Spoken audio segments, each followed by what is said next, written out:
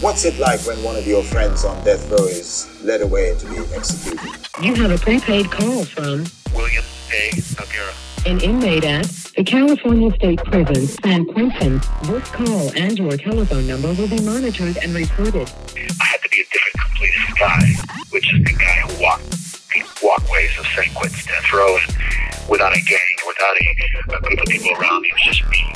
Soon after you went into to be on death row, and you didn't really understand the prison workout system so much, but then he said, we're going to do 75 sets of it. To me, that seems extreme. So I'm wondering if there's a danger of overtraining, wearing yourself out so that you're... No, that's actually funny. It's funny, and I'll tell you why.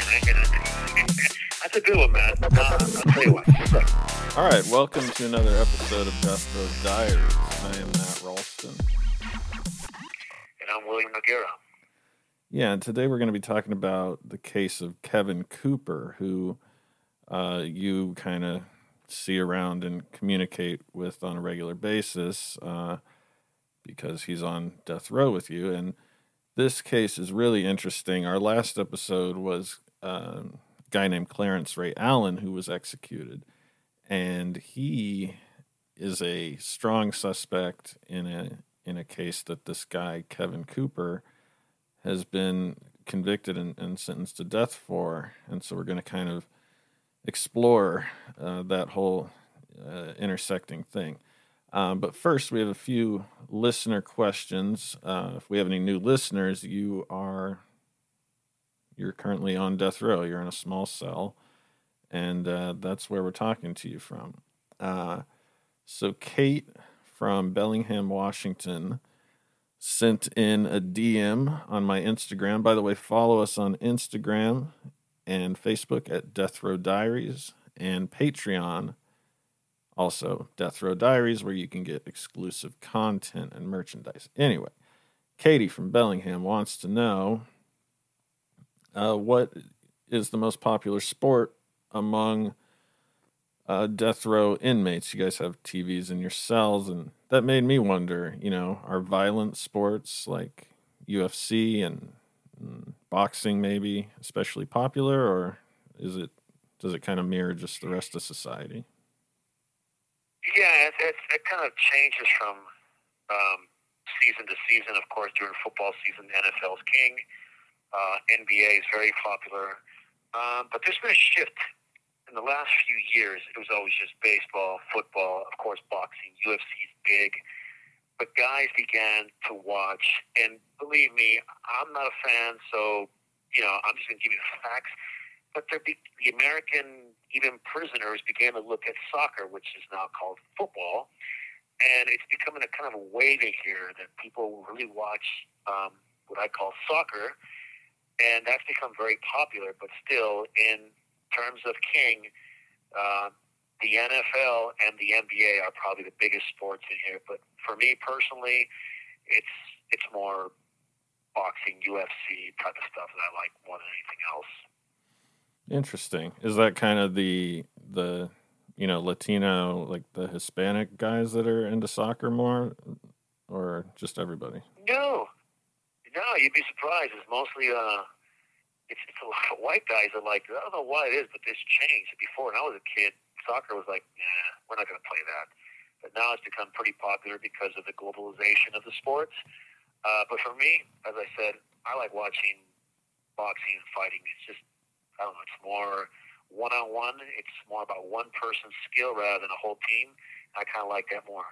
So David, what does that say? Burlington, Vermont. This might kind of put you on the spot, but he wants to know if a lot of inmates have tattoos more so than your average person, and if you've ever seen like a weird or kind of scary or just bizarre or just bad tattoo of some kind that stuck out to you. Well, yeah, the answer is that 20, 30 years ago, the population in prison, the majority have tattoos, prison-made tattoos. Yeah, some of them are freaking horrible. Some are pretty good. I've met a lot of guys that do good work, single needle work, if he knows what I'm talking about. now in tattoos on the streets, they have several heads and several needles working at the same time, but the single needle tattoo is the most king in prison. But in the last few years, like I say, last 8 years, tattoos on the streets have become a lot more popular. You have lawyers, you have doctors have them, women have them, they're sleeved. It's not that weird anymore. And there's a big population out there that like the prison look, the black and white, gray, single needle tattoos have become very popular out there. So, as much as I guess one mirrors the other one, society out there is mirroring the one in here now. Tattoos are very popular out there, and in here, they're still popular. It's just something that you never used to see before, but as I know, I watch television, I see people are completely sleeved, and, well, they're nerds, right? Yeah. I mean, I'm still shopping around for my face tattoo. I want to make sure I get something that's exactly what I want. So until then, I'm completely free of ink. I don't know. I try and avoid needles whenever possible. Yeah, it's actually kind of funny you say that, because one of the guys that works out very close to me, his whole face is tattooed. And I personally don't have tattoos. It's just not something that I don't want to have sleeves. And mostly because I haven't found anybody that does work, well, I mean, they can draw as well as I can. So I'm not going to get some garbage put in my arms. But, yeah, it's just, it's almost funny to think about these guys that have these tattoos in their face. How do you get a job? I mean, even in prison, people look at you like, what the hell were you thinking when you did that? But, hey, so everybody's got an opinion. Everybody's got the right to do what they want. But to answer his question, it's almost even now.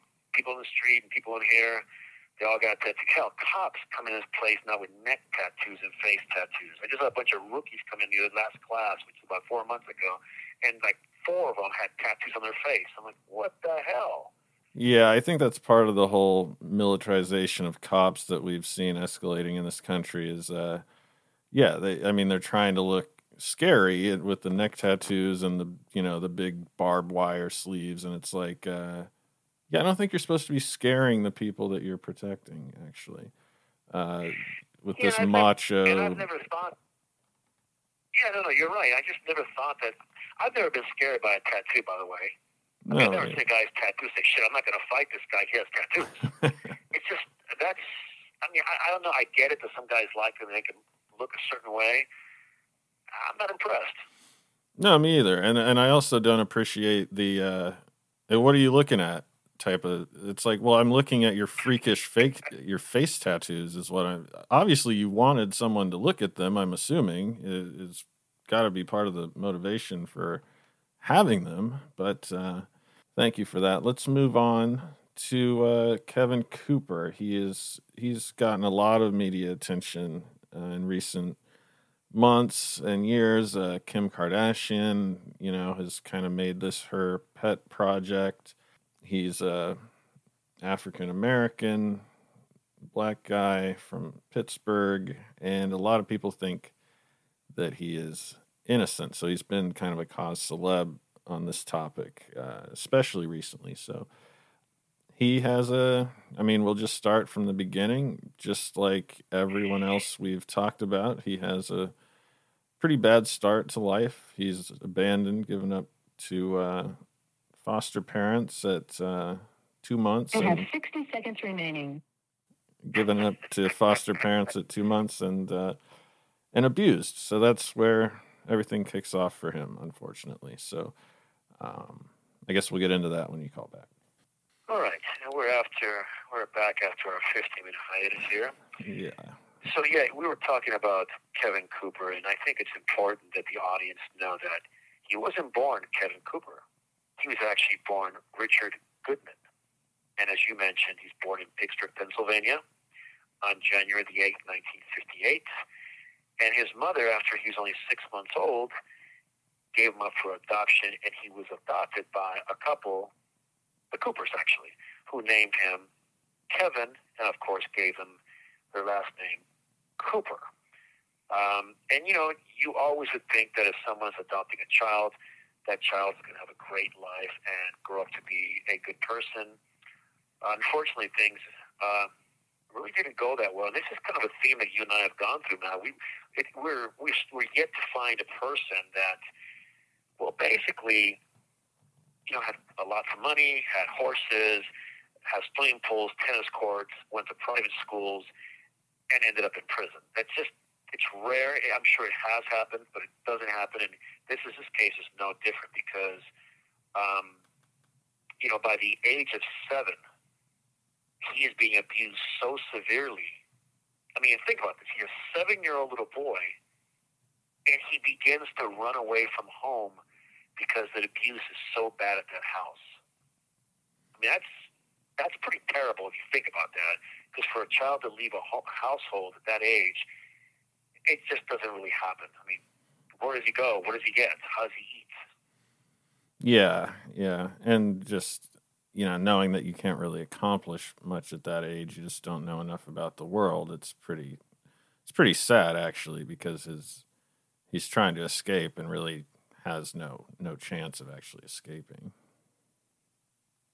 Yeah, and that seems to carry over into his adult life. But as a teenager, he's routinely breaking into homes and burglarizing them. And I believe that as a 7-year-old boy, I think, and this is pure speculation on my part, but as children are very young, they run away from home. They need somewhere to stay, and most of the time they find an abandoned house. They go into that house. It becomes a learned behavior. And as a teenager, he kind of, in that learned behavior, begins to break into homes and burglarize them. It doesn't go well for him. He seems to be a burglar, but he doesn't seem to be very good at it because in 1977, he's arrested. He's a teenager, and he's sentenced to 1 to 2 years for burglary. Now, during this burglary, he even stipulated, at least with the court case and the court documents state, that he stipulated to kidnapping and the rape of a minor who interrupted him during this burglary. He does his 1 or 2 years, and between the 1977 time when he gets released and the 1982, he is convicted twice more for burglary. But he also escapes from different institutions 11 times. That's a big number. Yeah, that's pretty impressive, actually. And I mean, later we'll see that he ends up escaping from this mental institution. But yeah, I don't know if it's as simple as climbing a fence or cutting a hole in a fence or what. But yeah, he's pretty industrious to be doing it, to get away with it that many times. Well, you also have to understand that when you go to prison or jail for burglary, you're usually considered a minimum security person. At a minimum security institution or even a psychiatric ward, all there is a 6-foot fence. There's no electrical fence. There's not gun towers. They're not really. They figure if you're doing 6 months to a year and you want to escape and pack another 3 to 5 years to your sentence, hey, be our guest. So I think that's how this begins to happen. And during one of his last escapes in Pittsburgh, he leaves. He doesn't stick around, and he ends up in Los Angeles. And he's right back at it again. And let me just say, look, he's a burglar. This is his method of operation. He sticks to it. It's something he does, and he continues to do. And sure enough, he's caught in Los Angeles. He's convicted of 2 more burglaries, and he's sent to prison at an institution in California for a 4-year term. Now, the interesting part in this is that had the authorities known of his 11 escapes and his priors of burglary, he would have had a lot more time tacked on to him. Had he been convicted of 2 burglaries, as he did in California, the 4-year term would not have been the sentence given to him. The reason he got that sentence is because they believed that he was a first-time offender. Why do you ask? Well, he had identification that he got in California that said his name was David Troutman. another AKA. So, and we have to remember, look, this is prior to the internet. This is prior to all this stuff where you can, in 1 second, they can run it through a computer system and prints will come up and you'll know who the guy is. In this day and age, 1982, 83, you're basically left with law enforcement looking at a card and comparing fingerprints, which is very time. And there's no way they would have figured this guy came from Pittsburgh. Yeah, So, and there was no. I mean, even if he was in Pennsylvania, like, yeah, they might be able to find it, but there was no centralized system at that point. So, yeah. And of course, he's put in a prison. And as I mentioned, it's a minimum security prison. It's called CIM, California Institute for Men. This prison is so low grade, level 1 for just guys doing 6 months, a year, nonviolent crimes, that there really is no fence there. You can literally just walk out of this place. And the funny part is, in those days, that prison was not considered a prison. Prisoners and guards, they were considered counselors. And you wouldn't call them guard or boss. It was very nonchalant. You wore your personal clothes in there. It was like a real rehabilitated type of place where they were really testing what rehabilitation could give or what could it change in a person's life. But he was only there a couple of days and he escapes immediately. And the date there is June the 2nd, 1983.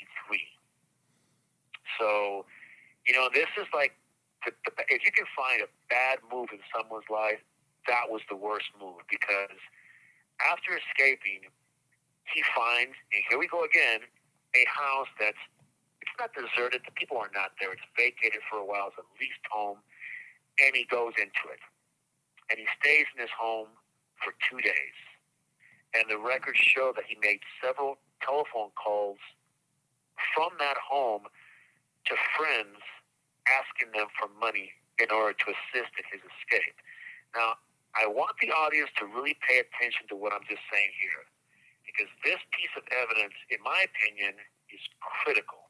So keep in mind that he's in another home, he's by himself, he's making phone calls, and he's asking for money because he doesn't have any, and he needs it to be able to continue in his escape, to get away and get further away. So, and we will return to that, of course. yeah, so he's squatting in this house that is it's only 125 yards from what is going to be a pretty brutal murder scene, right? Yeah, and as I said, that escape was just, I know that he can go back in time, he would stay in prison the rest of the time that he had, because, so according to records, or according to Kevin, on June the 4th, 2 days after he's in his home where he's, as you said, squatting, he's hiding out, he leaves and he hitchhikes to the Mexican border where he befriends a couple who own a large sailboat, and, well, they hire him as a crew member. And, of course, this is where things go really bad. The following day, on June the 5th, and again, according to Kevin, and he's not even in the vicinity anymore. He's now on board a sailboat with this couple. And that would be kind of interesting, right, Matt? This couple that hired him, I think it would be very important to interview them and ask them, hey, what was the date that you hired this guy to work for you? And maybe they don't know. Maybe they, hey, he was with us for several months. I don't remember the exact date. It was around about the 3rd to the 5th. So maybe that's what the answer is, right? Yeah. You would think you'd want to know, but especially because these people describe his behavior later as being very suspicious. He's in Tijuana, and whenever they stop and get off the boat, like in Santa Barbara, he hides in the boat. So it's not hard to put two and two together that maybe this guy's on the lam or something, right? Yeah, but that's always interesting, right? We after the fact, you play Monday night quarterback or Monday morning quarterback, and you're like, oh yeah, well, he did all these things that were suspicious.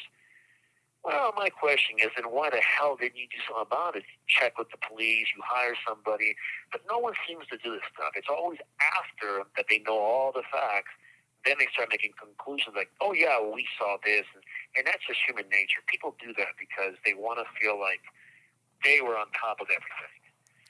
But as I was mentioning, on June the 5th, 1983, Bill Hughes comes over to the Ryan home to pick up his son Christopher, where he has spent the night. And he knocks on the door. Spent the night with another kid who's his friend, his same age. Sleepover. Yeah, he's sleeping over at the home of the Ryan home, and so Bill Hughes, his son's there, so he knocks on the door, no one answers.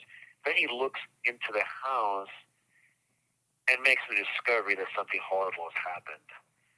Through the window, he sees the bodies of Douglas and Peggy Ryan. He enters the home and finds their 10-year-old daughter, Jessica, and his own son murdered. Now, that in itself would just, it's horrible. However, he finds Josh Ryan, who's 8 years old, and he is the son of Douglas and Peggy Ryan, as well as Jessica's little brother, that he has survived.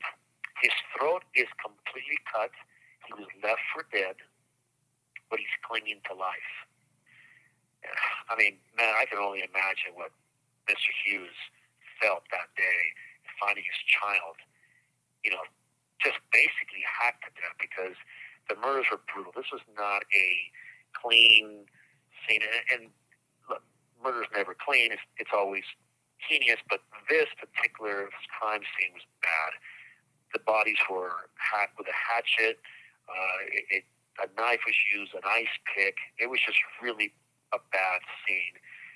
And, I can only just imagine the emotional moment that Mr. Hughes had finding his child murdered. Yeah, I mean, I can't even put myself in that position. I mean, I'm just picturing these people hacked up, there was a hatchet, there's an ice pick involved. So a few directions we can go here, but this was not a robbery. This was not a burglary. This was just some kind of execution is what it was. That's exactly my point. And when we come back, because my 15 minutes are up, I'm going to have to touch on something that I want the audience to pay attention to, which is important.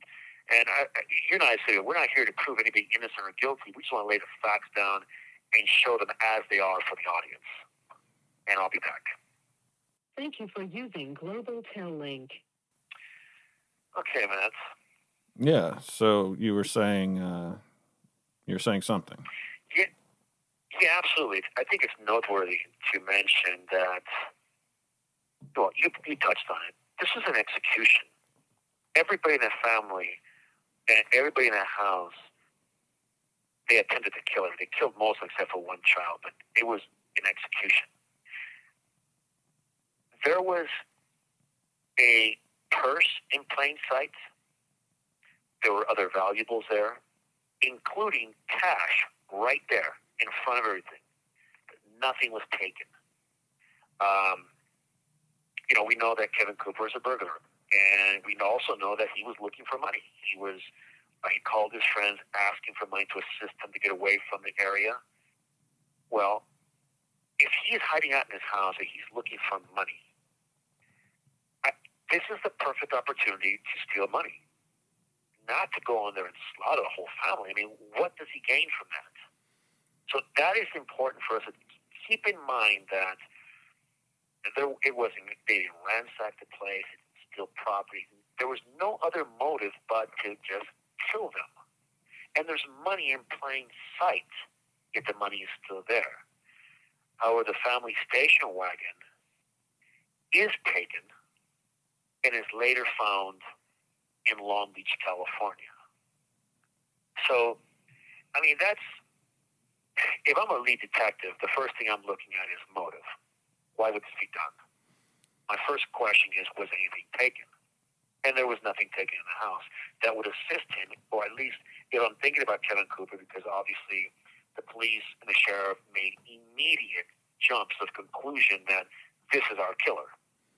And anytime that someone does something like that, they usually have to back it up, because if they don't, then it looks like there's a lot of pressure. Hey, who did it? What's going on? Is our community safe? There's a lot of things going on there that need to be satisfied. And that sheriff made a huge jump to conclusions that this guy's our guy. And he really had no evidence, because the only survivor, the only eyewitness to everything was Josh Ryan. And the little boy, when he was interviewed by social workers and law enforcement, when they asked him what happened, he gave a pretty detailed description that he heard a scream. They looked, him and the little girl looked. There was something going on in a house. He described 3 or 4 white men killing his family. And that's what he said. 3 or 4 white men killed my family. Christopher, the little boy that was with him, ran back into the room, and obviously they hunted him down. He heard him scream, and then he felt something sharp to the back of his head, and then he lost consciousness and woke up in a puddle of blood. Now, those are his exact words. Now, his story did change. He then said it was 3 Mexican people. But it's interesting that this is going on, because nowhere does that theory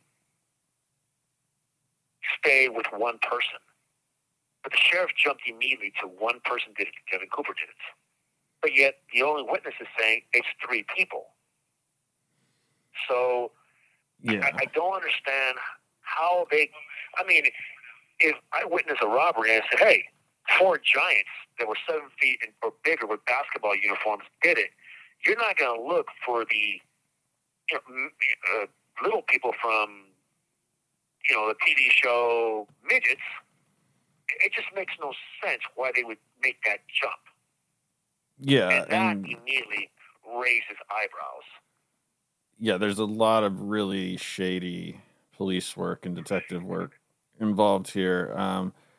But even if we throw out, the testimony, the memory of the little boy,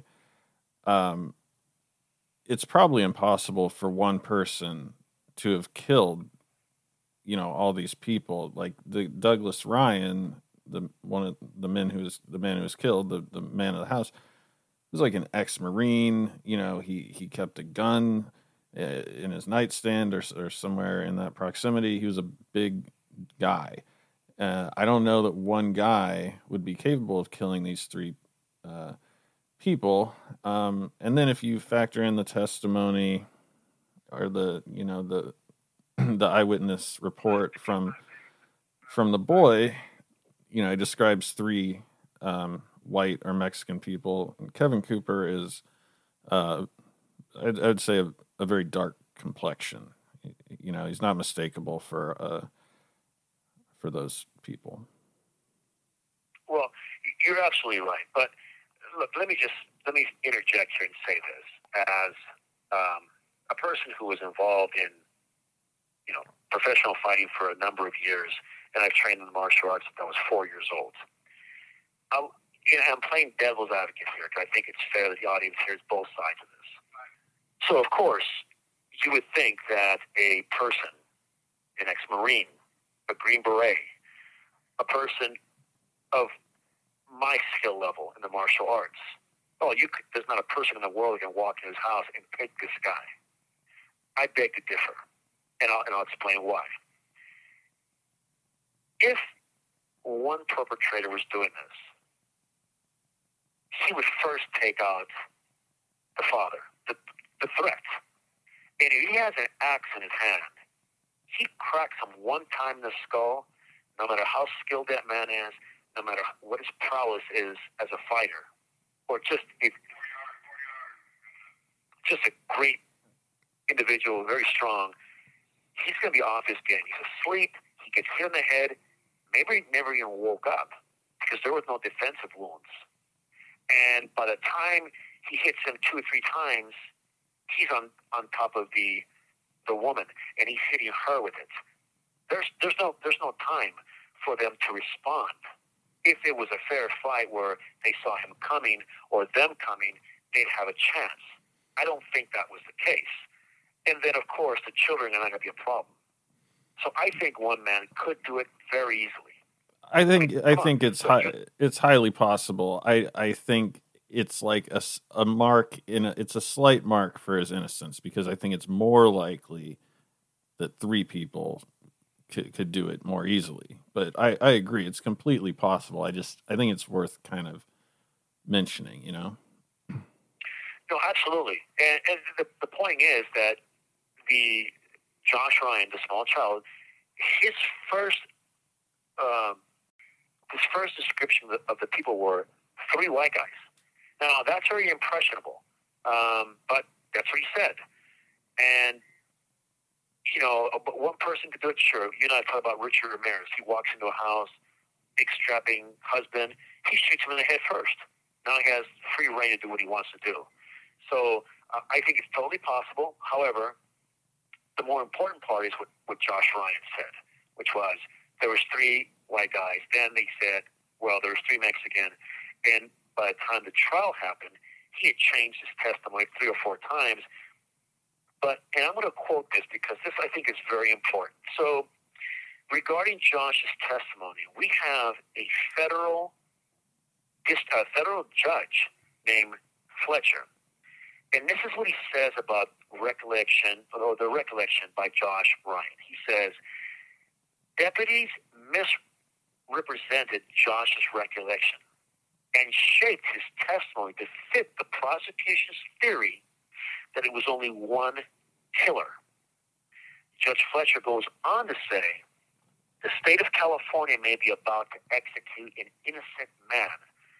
Since that he said that, 10 other federal judges have joined Fletcher, and 5 have gone on further to say Cooper has never had a fair hearing to determine his innocence. Now that's heavy when you have 10 federal judges. It's not Matt Ralston and William Noguera pointing out discrepancies in the case. It's not a bunch of yahoos in a bar talking. These guys, these federal judges, are professional jurists that look at cases all day, and you have 10 of them saying, nah, this was a manipulation of evidence. So before we kind of get into a few details on this, I'm a little bit conflicted because at this crime scene there was no rape of the woman or the child or anyone, which is good. But we know that before, Kevin Cooper had been committing a burglary, and I guess he came upon a girl and raped her. Now, while he's laying low on this couple's boat, he rapes a woman at knife point on the dock. And so people that go around as serial rapists, I think are really sick and twisted. That's not, it's not a high concept thing. I'm not making any revelations here, but so I think that someone that does something like that is capable of just hacking a bunch of people up because, he's sadistic or whatever. This is kind of evidence that wasn't his motive. I would almost think that if he had done it, he may have actually raped this woman. Yeah, well, listen, I've been in a number of situations where men are in jail for burglary, robbery, drug use, and I've seen them kill somebody. So, in my opinion, every one of us, depending on the circumstances, can in fact kill somebody. I'm not saying for the reason of stealing something. If someone harms your child or is about to harm your child, you can kill that person and stop that. The whole, well, he's a nonviolent offender and I can't see him killing, that's an amateur talking. The truth of the matter is every one of us has the ability and the means to kill. So I don't really go with that type of mindset because I've seen the opposite happen. And as I've said, I'm a student of human behavior. I watch people for a living. That's what I do. And I happen to have front seat to sitting here watching a bunch of serial killers and murders because there's 750 plus of them around me. And I watch them. I've been watching them for nearly 40 years. So that is a fact. Now, of course, you mentioned the rape. So let's inform the audience that 7 weeks later after the murder, Kevin Cooper is still working as the crew member of this sailboat. And a woman from another boat went to the police to report that she had been raped at knife point. While at the police station, she sees a wanted poster with Kevin Cooper's picture, and she immediately identifies him as the man who raped her. Now, Kevin was never tried for this, for that rape, or anything else, so we don't know whether it's true or not. Was there a relationship there? We don't know what happened there, but that's how he basically was arrested. The wanted poster she saw, of course, was a wanted poster for the murders of the Ryan family and their neighbor. So here we go. From the very beginning, Josh Ryan says 3 white guys. The sheriff had... You have 60 seconds remaining. From the beginning, the sheriff has wanted posters for Kevin Cooper as the killer. And the case had incredible media coverage. It was in San Bernardino County. There's a lot of people there that even in those days, or probably mostly in those days, there was some racial tension. So you can imagine the type of coverage it was getting when an African-American man is being charged with the murders of a family of 4 white people, white folks. So that was, big news. Hey, man. Yeah. So, just to recap. So this boy identifies 3 white or Mexican people, 3 people. And so that doesn't really match the description of Kevin Cooper, who's 1 person and he's black. But, we know that Clarence Allen had like a posse of criminals and bone breakers that he hung out with. So, it would just make more sense that he's in this crew. It was a crew of people that would be looked at. But, so we get to the trial and this is a pretty ugly scene because there are like angry mobs of people, essentially calling for a lynching of this guy. There's one of the crowd members, they're holding up a sign, some slogan with the N-word in it, and they have a stuffed monkey or gorilla with a noose around its neck. And something that I noticed as I was reading through all this stuff is I never really heard that repudiated by, anyone with the San Bernardino authorities. And I don't know if that's their place, but you would kind of think they would have a statement of please stop with this. I don't think that ever happened. Well, you're absolutely right. And we have to understand the time and the place. This is 1983. This is way, way before We also obviously had civil rights, but in that time and age, we did not have the progressive thinking that we have now. The N-word was something that was constantly used, as were other terms to describe minorities, specifically Hispanics, Asian, and of course, African American. This is a time that, by today's standards, I would argue that every coach in the NFL would have been fired if you could take that mentality from the early 80s and place it in 2021. Because those words were always being used by people to describe it. They had a stuffed gorilla with a noose around. I mean, I was in the county jail when some of the trial was going on, and they showed glimpses of it or clips of it on the news, and I saw the crowd yelling the N-word when Kevin Cooper was brought in a van.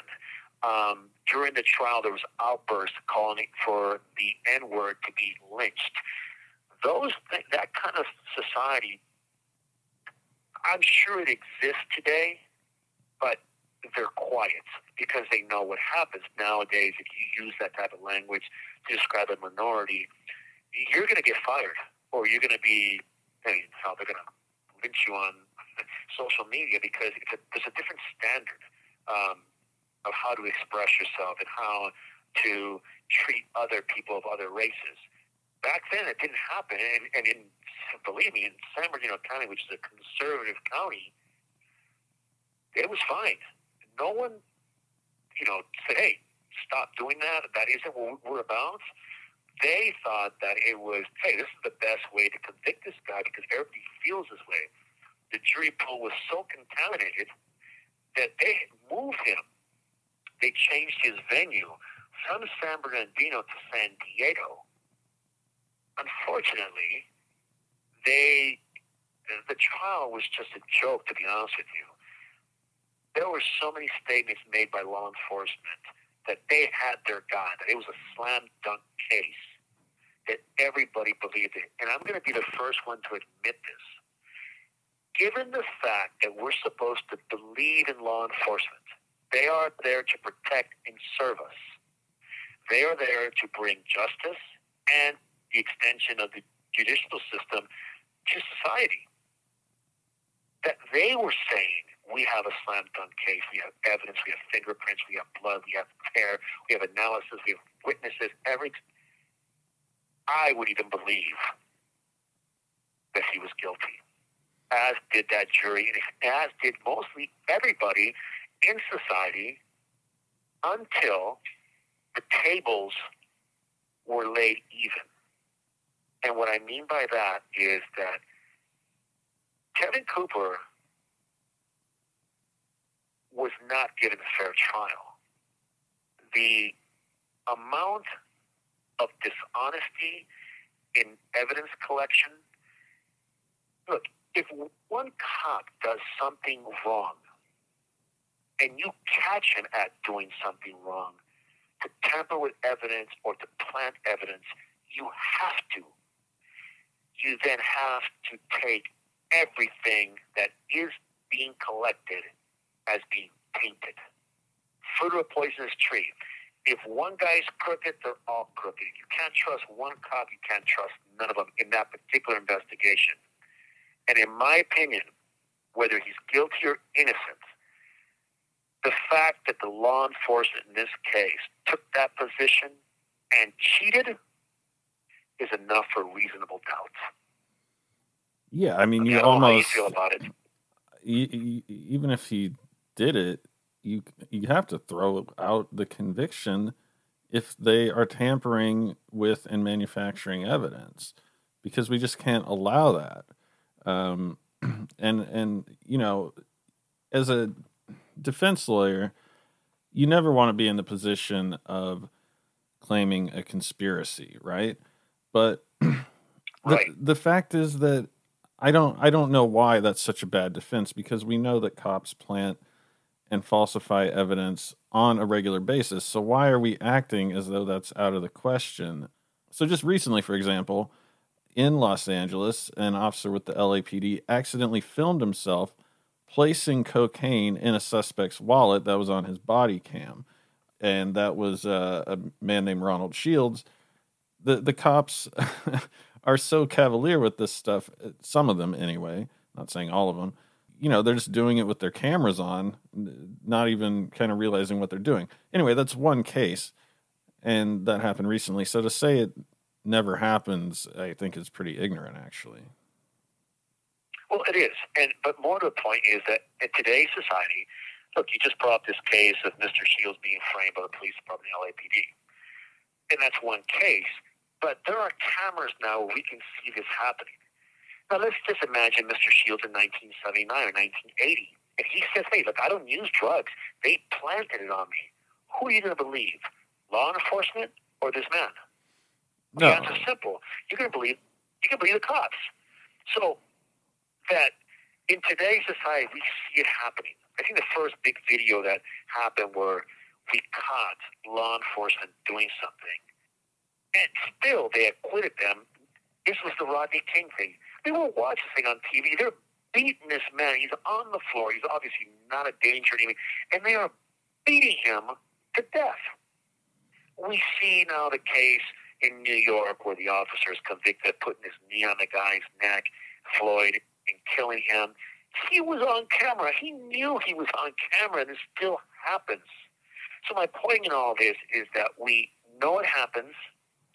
We didn't see it back in the 70s and 80s and 90s because no one had a freaking camera in their pockets because they had a phone on them. But now that we see it happening, it should make us pause when we see things happen that make no sense other than that it was planted, that it was tampered with, or that it was manufactured by law enforcement. And it's unfortunate that in this case, it took nearly 35 years for it to come to light because today's technology, today's forensic sciences can detect when something's been planted. And we're going to get into this, obviously, in the next episode when we start dissecting the evidence and really pointing out where law enforcement was caught with their hands in a cookie jar. We're teasing a lot about it, but I would stay tuned for the next episode because we are going to unmask a lot of evidence that is going to make you raise your eyebrow, and is at the very least, it's going to make you say there's reasonable doubt. Not only because of the planting the evidence to really basically frame this guy. Even if he were guilty, they were trying to frame him and they used nefarious techniques to do it. But we also have another suspect who has a closer connection to the family. And you and I have really talked about this, Matt. It's mind-boggling, isn't it, that this didn't come up before? And actually, it did come up before. And that's where this whole thing begins. It never came to light at that time because law enforcement ignored it. Yeah, and next episode you're going to recognize this guy from the previous episode as a murderer. And so we're going to get into how a lot of this evidence is tainted, but just one thing I don't know if you're like me, but when I see evidence that's too perfect, I'm immediately suspicious. A button from his coat, falls off of his coat and is found. Yeah, I guess that could happen, but we'll see that a lot of this stuff it's a little too perfect, and maybe I'll just leave it there. I guess that's the end of part 1, unless you want to... Yeah, no, only that I'm excited about this. I really want to share this with the audience. I want to let them know what's going on. It's mind-boggling. I can't imagine a judicial system that is based on all these rules. And in this particular case, whether he's guilty or innocent, they ignored all the rules. And that's in my book, that's called railroading. And I know why they did it. It's simple. Had all this stuff come out during his trial, there would have been reasonable doubt, easily, and they would have had to acquit him. And, well, they didn't want that to happen. So we're at this crossroads 35, 36 years later, and it only gets better, ladies and gentlemen. It only gets better. Yeah, this is bizarre, and we'll get into it next time. This has been Death Row Diaries. I'm Matt Ralston. And I'm William Noguera. And we'll see you next time.